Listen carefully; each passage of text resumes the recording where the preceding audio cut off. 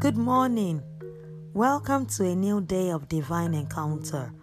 Our strength for today, 26th August, is Isaiah chapter 62, verse 6.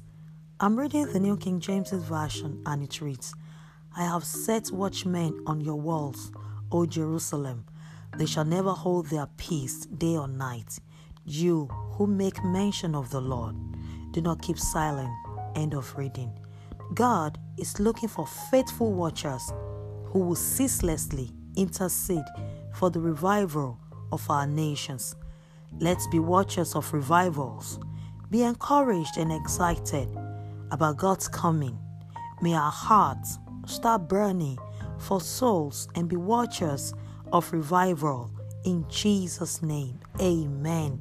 Confess to yourself, Christ in me, the hope of glory. Blessings and shalom.